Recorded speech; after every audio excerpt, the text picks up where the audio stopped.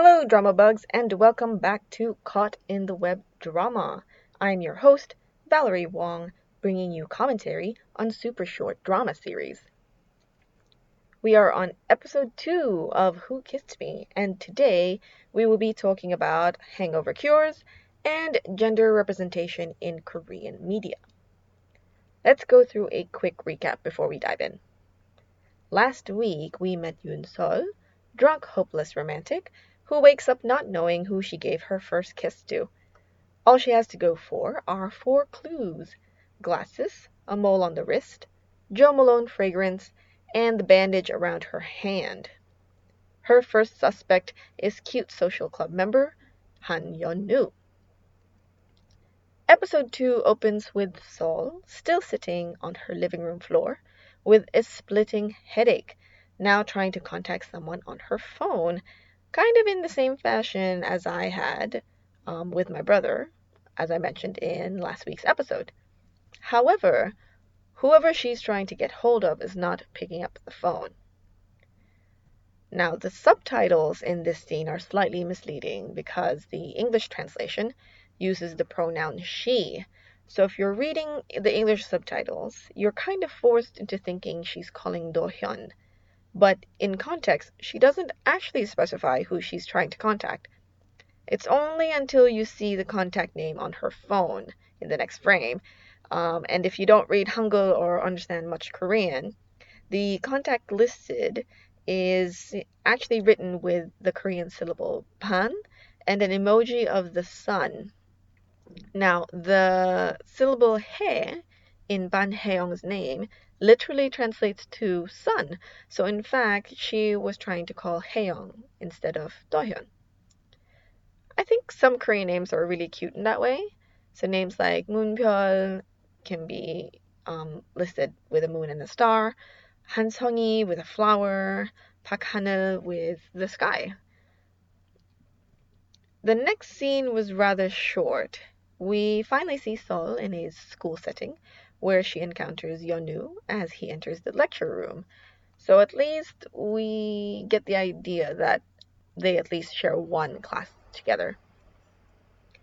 Now she attempts to indirectly get his version of the night, but before he can even say anything, she covers his mouth with her hand. And that was enough to confuse the guy. I mean, I was confused. Like, does she or does she not wish that it were Yeon-nu who kissed her? I suppose until Yeon-nu confirms whether or not they kissed, then he can be both the kisser and not the kisser. So that's like Schrodinger's kiss. Lame science joke. Don't mind me. Or perhaps maybe Sol hasn't quite decided whether or not she likes him or not. In the next cut, we see Sol and Do-hyun nursing their hangovers with coffee, to which Sol comments that they need breakfast and not coffee. Hangover cures, let's talk about that. First of all, I have to agree with Sol that coffee is not the best way to cure a hangover. Frankly, it may very well be one of the worst. I mean, you don't need to be any more aware that you have a hangover than you already are. On the other hand, breakfast is definitely the way to go. Personally, I like to nurse a hangover with a classic Hong Kong style breakfast of satay beef in instant noodles with a side of garlic toast and scrambled eggs. Yes, I know instant noodles not exactly the most healthiest thing to have for breakfast, but it's what I like. It's what works for me. Also, you gotta rehydrate, people, so drink lots and lots of water. Funny enough, last week, a can of Sprite was more satisfying for me than water. Perhaps it's the sugar content or the fizziness that helped, I'm not sure. Meanwhile, my husband's go-to is soup. It could be noodle soup, creamy chicken soup, any kind of soup will do as long as it's soup. And since we are watching a Korean web drama, fun fact, one hangover cure in Korea is a hot and spicy soup called haejangguk, which translates to, get this, hangover soup. So, one more thing to try on a trip to Korea. Get a hangover No, I'm kidding.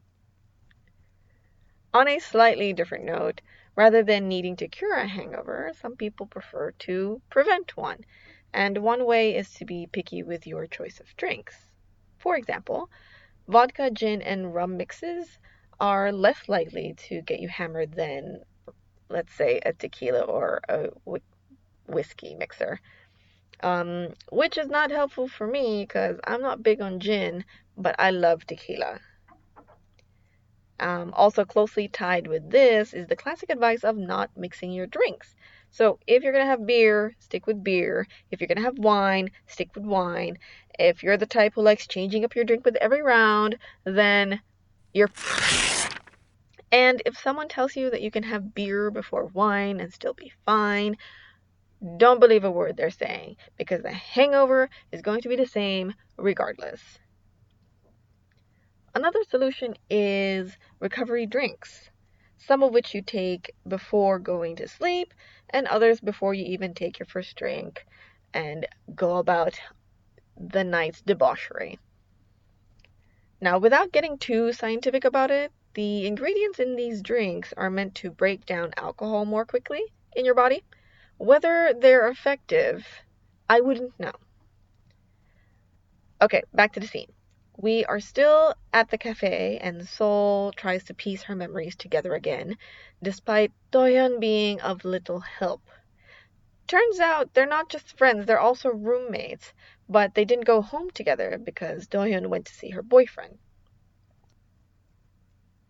Okay, so as we watch Sol's memories, we get introduced to Taesong, played by Gu Ja-gon. In the previous episode, he was the one who recognized that Sol was going to drink herself under the table.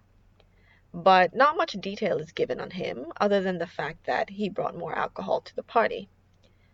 I don't know, maybe he'll play a more significant role in later episodes.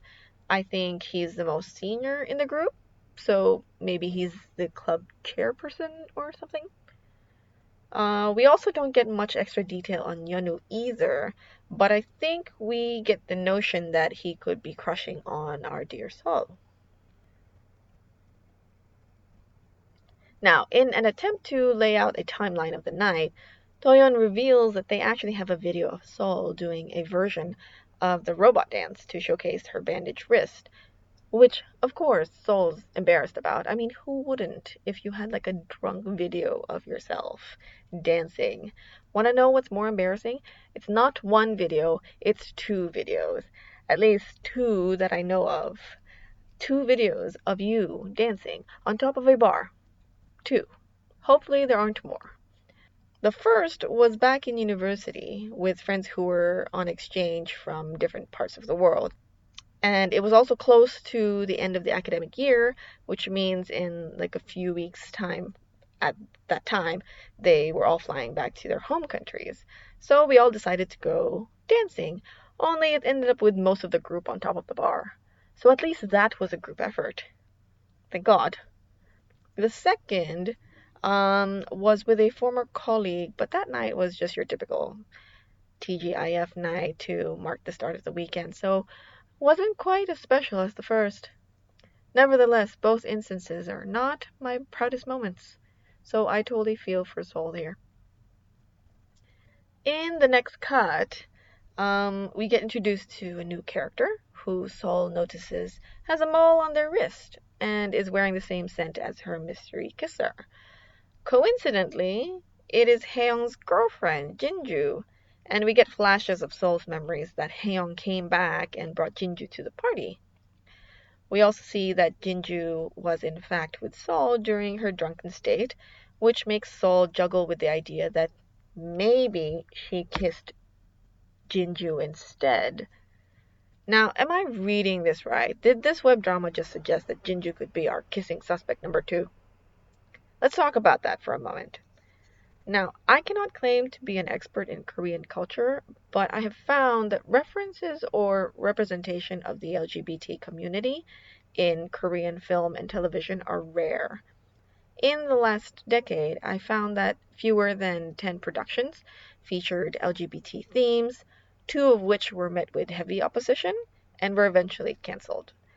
So, because of the social stigma, few full-length K-dramas experiment with LGBT storylines, especially since they are aired on national television and face a wider viewer demographic. Uh, so while we don't actually see a kiss happen between Sol and Jinju, the mere implication of it makes me happy. Meanwhile, some people may argue that it isn't an actual representation because the characters are very likely straight. On top of that, others would argue that proper representation would be better achieved if the actor portraying the character were also gender variant. But we have to remember we got to take baby steps here. For a society with deep conservative roots, such as that in Korea, this is a big step, especially since topics such as gender and sexual orientation are still not openly discussed on their media platforms. Put it this way, last year, to celebrate winning the weekly music charts, one K-pop girl group kissed one another on the cheeks, and they were criticized for that. Some comments claimed it was harassment, others said that it was gross. Those were comments against kisses on cheeks. Now, imagine a full-blown makeout between two girls. I think people would lose their. So if writing scenes like Sol's and Jinju's hypothetical kiss is one attempt to slowly shift society's views on the matter, then let's welcome it. It could open avenues for more serious LGBT storylines. Now, as much as I was beginning to root for Jinju to be Sol's mystery kisser, unfortunately, in the next scene when the three best friends celebrate Haeyoung's 21st birthday, Doyeon shoots down the idea really quickly, saying that Jinju and Haeyoung had left earlier than they did, which Haeyoung only confirms. Meh, well, my excitement was short-lived, which is a shame because Sol herself even admits that she would be totally fine with kissing Jinju. So as the girls get a confused Haeyoung up to speed with the night's events, Sol gets a text from Yeonu asking if she's free, which ends the episode there. Can we talk about Haeyoung's birthday cake for 1 second? Or rather, lack thereof. The girls built him this tower of latte chocolate pies to resemble cake tiers, which is really cute.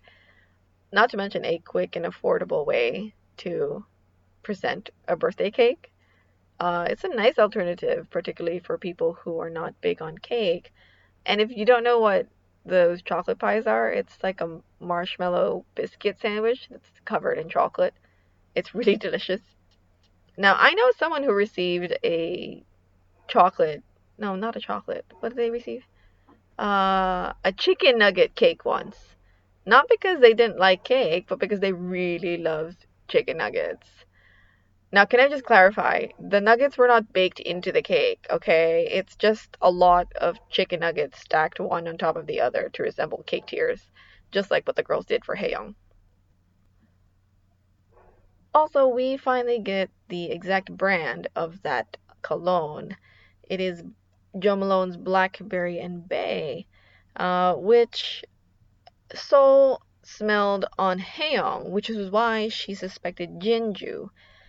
Now that makes sense since Haeyoung and Jinju were dating. What doesn't make sense is why Sol doesn't suspect Haeyoung. I mean, he was at the party, and he obviously wears the cologne. But now I also understand why she recognizes the scent. I imagine she and Haeyoung spend a heck of a lot of time together, so it's a scent that she's constantly around all the time. Okay, so far, Yeonu still remains as our prime suspect. But you tell me, Drama Bugs, do we want it to be Yeonu? Or were you rooting for Jinju like I was? What if it's Haeyoung? And with that, we will end today's podcast episode. Thank you for tuning in to Caught in the Web Drama. I'm your host, Valerie Wong. Hit that follow button and stick around until next week.